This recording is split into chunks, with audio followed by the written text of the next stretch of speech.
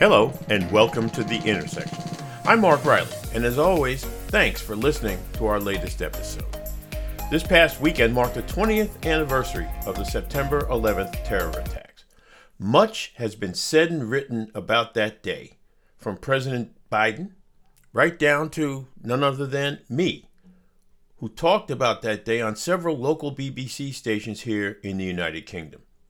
It's a time to remember friends and loved ones, the almost 3,000 who died that day, as well as many, many more who answered the call as first responders.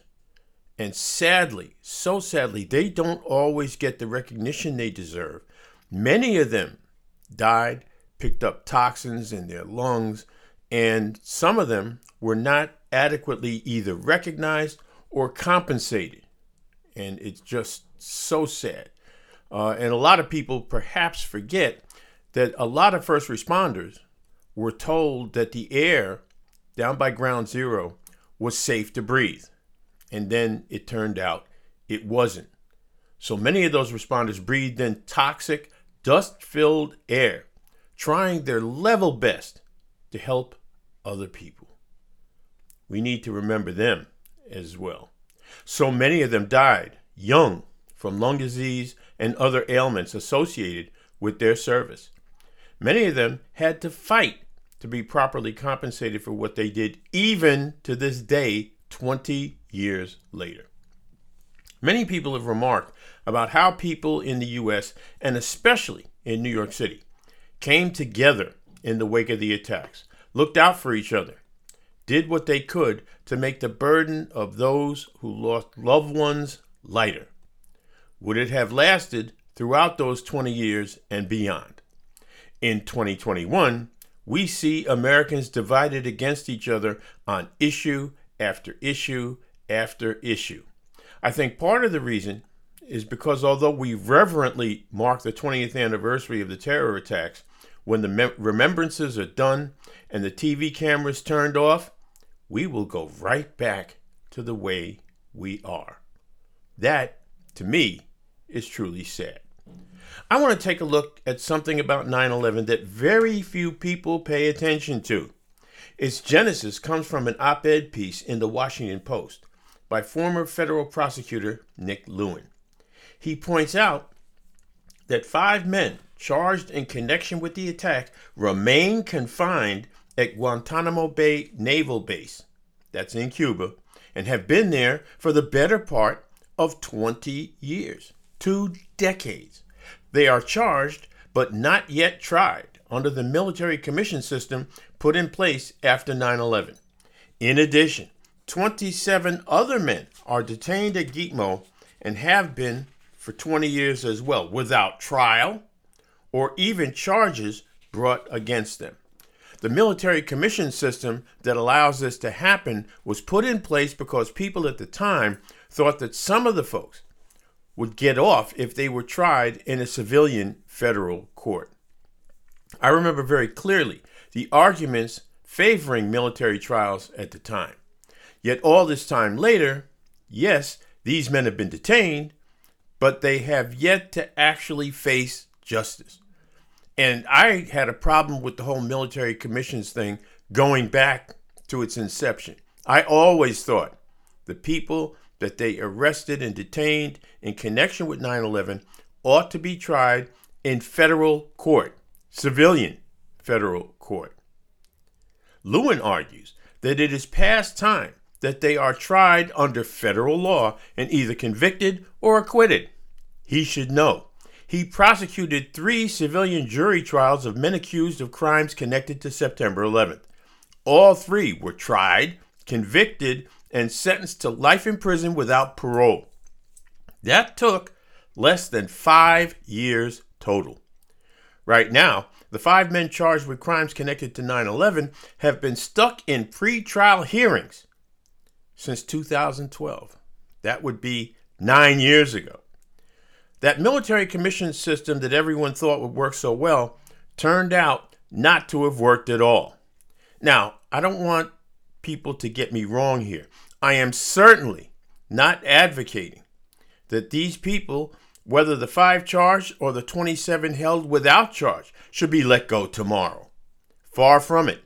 I'm just not sure it makes perfect sense to keep people locked up, in some cases without charge, in a base that's on the soil of a country we're not even friendly with. What if any of these people were to escape Gitmo? Can we count on the Cuban government to help us capture them? Maybe, maybe not. It would seem to make sense to me, as President Biden looks to close Gitmo, that those incarcerated there should be transferred to ADX, the Supermax prison located in Colorado. From the accounts I've read, ADX is no walk in the park. The Unabomber, Shoe Bomber, and Boston Marathon Bomber are already housed there. So is El Chapo, the murderous Mexican drug dealer. Surely those incarcerated in connection to the 9/11 terror attacks can be housed there until they finally face justice. I agree with Nick Lewin that justice should be best served by these people facing trial in civilian federal courts. I know their incarceration is legally permissible, even for 20 years. But is it right? Is this how we as Americans are comfortable doing things? Keep in mind that the Nuremberg trials lasted for 4 years after the end of World War II. Can we really do no better than keeping people locked up for 20 years without charges or trial? Now, what I'm about to say may confound some people, but I do believe that it's true. The 3,000 victims of 9/11, plus the hundreds of first responders who had their lives cut short before their time, are owed justice. That means presenting evidence against those charged, charging those who have been held without charge, and yes, even entertaining the possibility of freeing those against whom there is no evidence of wrongdoing. I know that last part is tough, but in the name of American justice, it must be done. We owe it to ourselves to do better. Up next, Joe Biden's vaccine mandate and the GOP's reaction to it. This is The Intersection. You're listening to The Intersection of Politics and Culture with Mark Riley.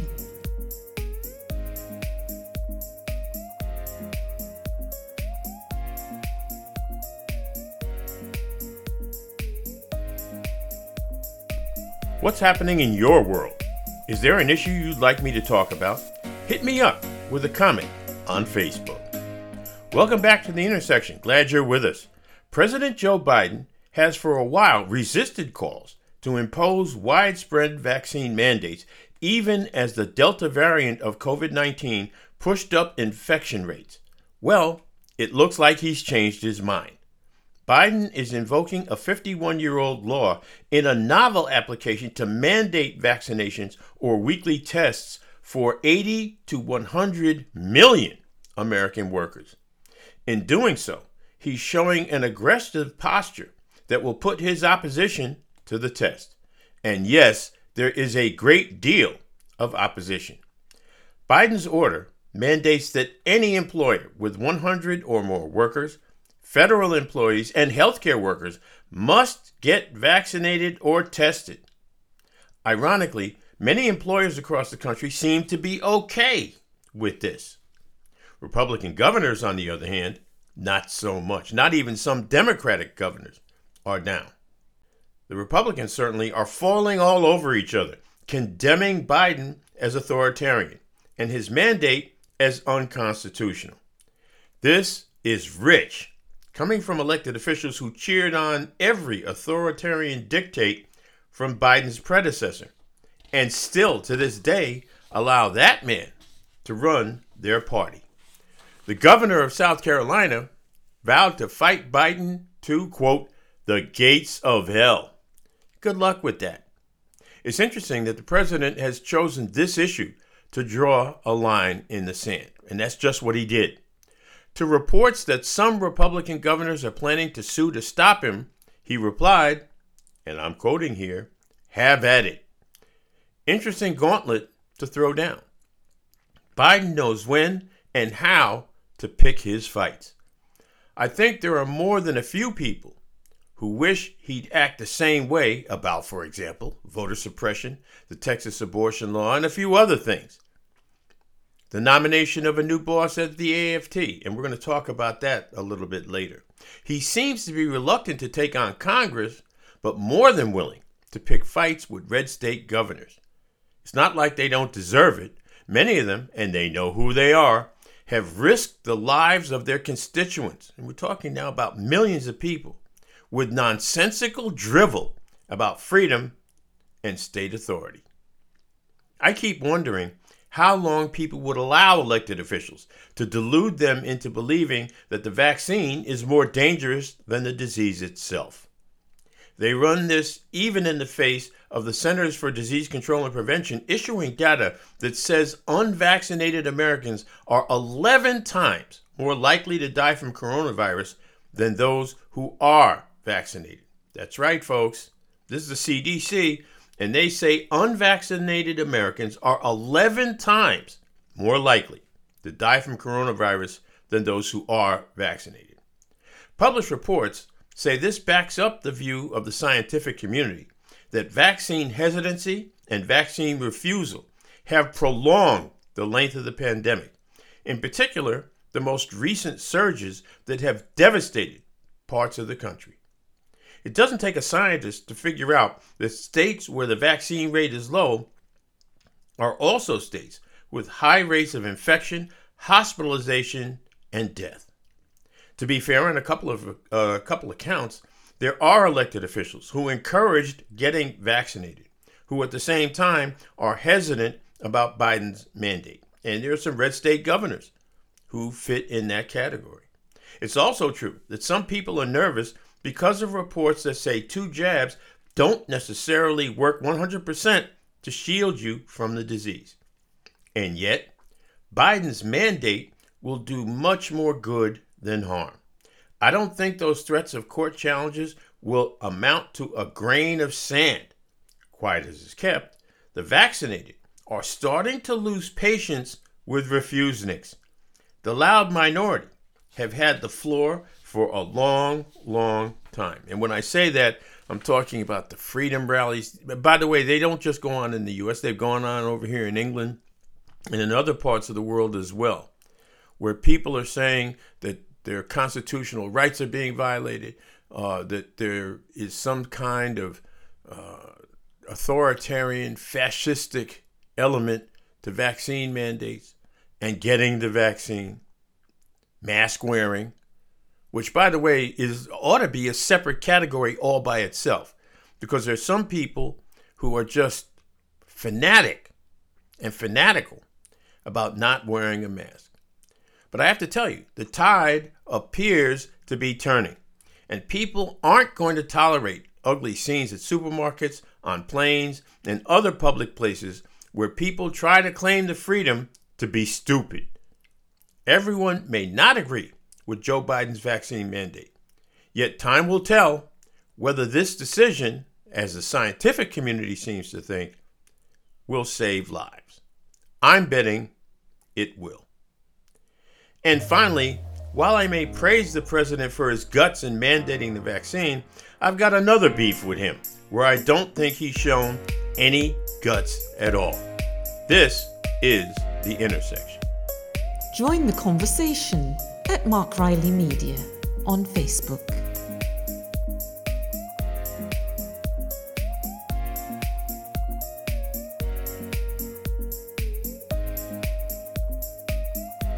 Welcome back to The Intersection.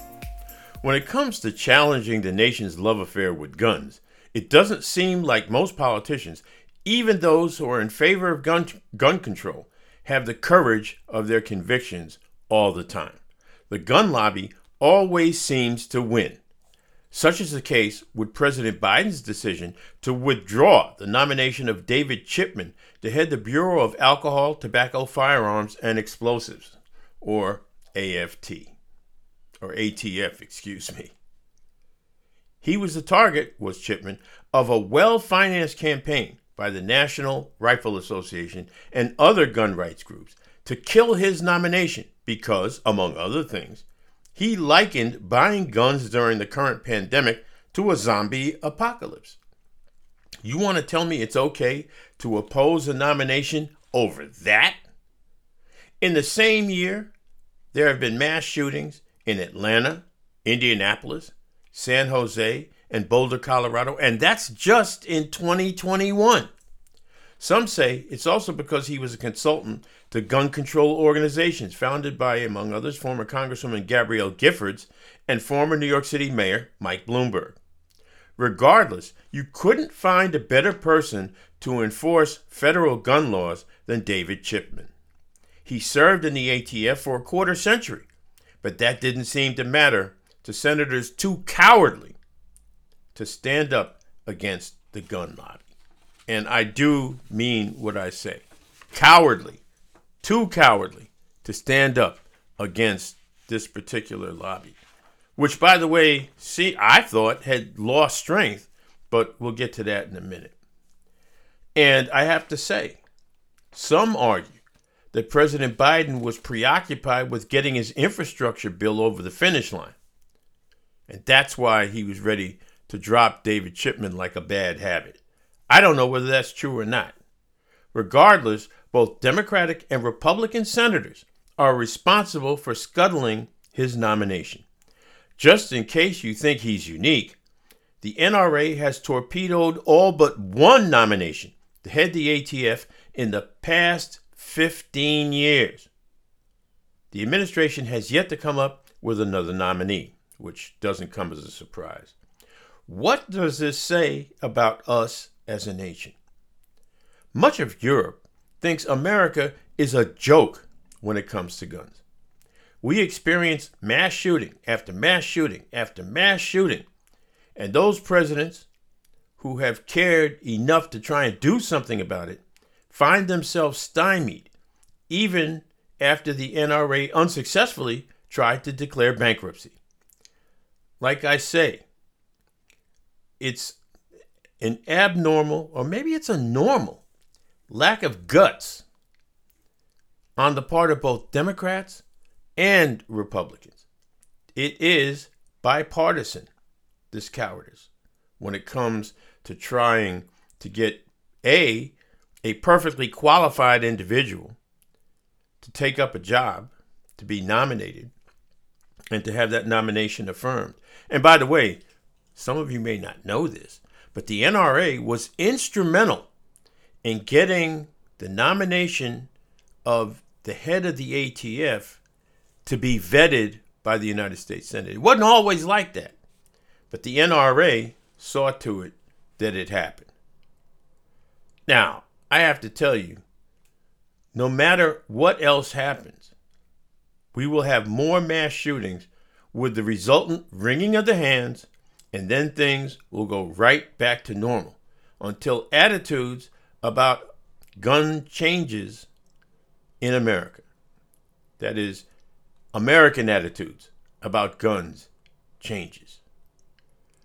And ironically enough, when it came to Chipman, there are just enough Democrats to join a solid block of Republicans to make any serious gun control initiative bite the dust. The idea that the Second Amendment gives every person, no matter how twisted their perspective or mental outlook, the right to run out and buy a gun is what needs to be altered. I used to think if people actually looked up the history and development of the Second Amendment, they might see things just a wee bit differently.